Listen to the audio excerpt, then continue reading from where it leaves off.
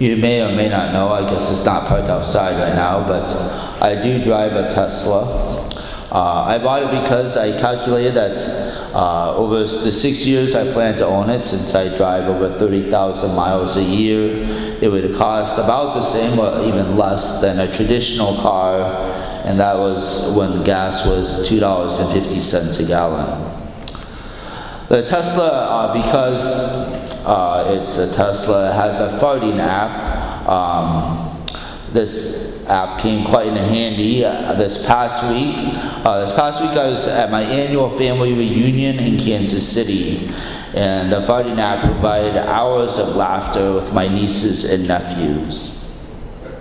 They kept asking me to play the farting sounds over and over again, and I was more than happy to oblige.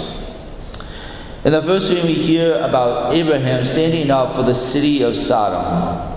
Because of the wickedness of the citizens of Sodom and Gomorrah, God was going to allow the cities of Sodom and Gomorrah to implode and be destroyed. However, again Abraham tries to rescue Sodom by making a series of requests. Abraham asked God if he would spare Sodom if there were 50 innocent people in the city. God relents and says he will spare Sodom if there are 50 innocent people in this city. And then Abraham boldly continues. He asks, what if there were only 45 innocent people? And God relents and says he will spare Sodom if there are only 45 innocent people. Then Abraham continues, what if there are only 40 innocent people?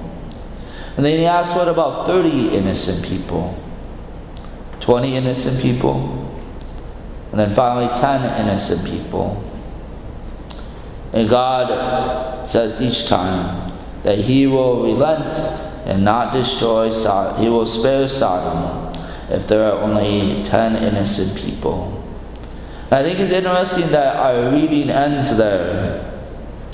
This idea of Abraham boldly asking God for mercy, and not for himself but for someone else, for the city of Sodom. How often do we pray for God's mercy for others?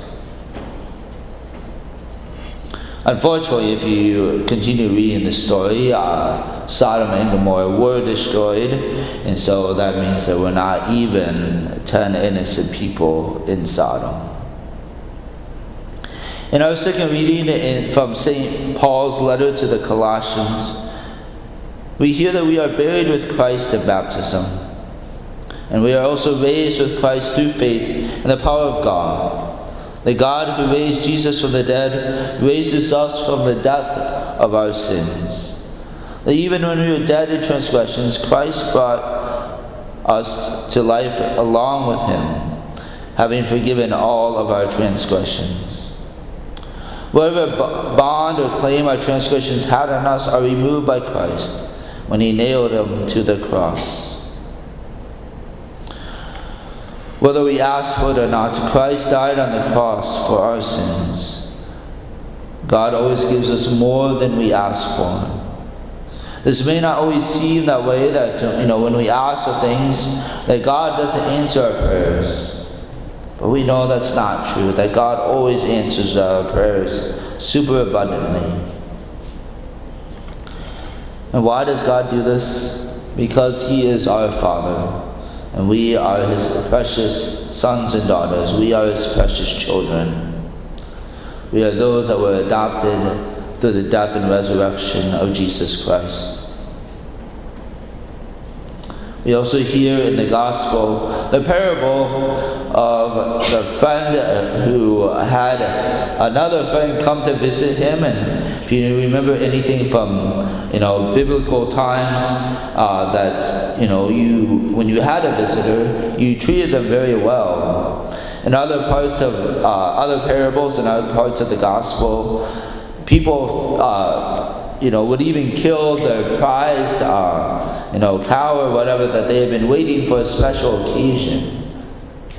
This was considered a special occasion when a friend or a visitor came to visit. And so the fact that this person had nothing to offer to this friend who shows up in the middle of the night at midnight, sounds like something I would do. It was a great social faux pas that he didn't have anything to offer. And so he goes to his neighbor and asks for 3 loaves of bread. And his neighbor's like, it's midnight, we're asleep. I'm not going to do anything for you. But Jesus says that eventually the neighbor will get the 3 loaves of bread, if not because of their friendship, but because of the neighbor's persistence. Are we persistent in prayer? Do we trust that God will eventually answer our prayers? Do we trust that He really does care for us? Sometimes it feels like God has not been answering our prayers at all. You can think of St. Monica, who prayed for St. Augustine's conversion for, I think it was like 17 years. Are we persistent? Do we trust that God will eventually answer our prayers? And do we trust that even if He doesn't answer our prayers in the way and the time that we want, that it was for our greater good? Kind of separately from this, we know that God is the master of bringing good out of evil. We know that our ultimate good is to get to heaven, to be saved, to spend eternity with the Trinity in heaven. And sometimes, a lot of times, to become holy, to become saints, requires sacrifice and suffering. It's often most in suffering and sacrifice that our souls are purified of selfishness and other things. And so when God doesn't answer our prayers in the way that we want, when we want, there is a greater good at work. Do we trust that? Do we still, even because of that, and even in the knowledge of that, are we still persistent? Jesus goes on to say, what father among you would hand his son a snake when he asks for a fish, or hand him a scorpion when he asks for an egg? If you then, who are wicked, know how to give good gifts to your children, how much more will the Father in heaven give the Holy Spirit to those who ask Him? Our God in heaven is a good Father. And He gives us good things even when we don't realize it. And especially if we ask for the Holy Spirit, we know that we will be given the Holy Spirit.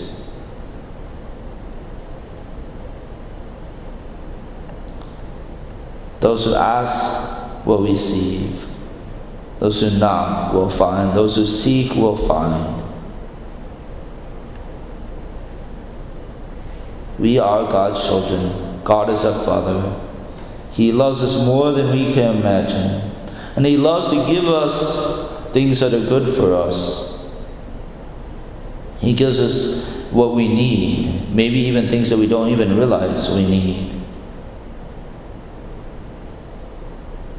Now, my nieces and nephews definitely did need a farting app in the car, but it brought joy, and God wants to give us joy. He wants to give us the best. And so we need to boldly ask God for things. And again, God doesn't always answer our prayers the way we want Him to, but He always answers prayers in the ways that is good for us. Do we believe this? Do we trust this?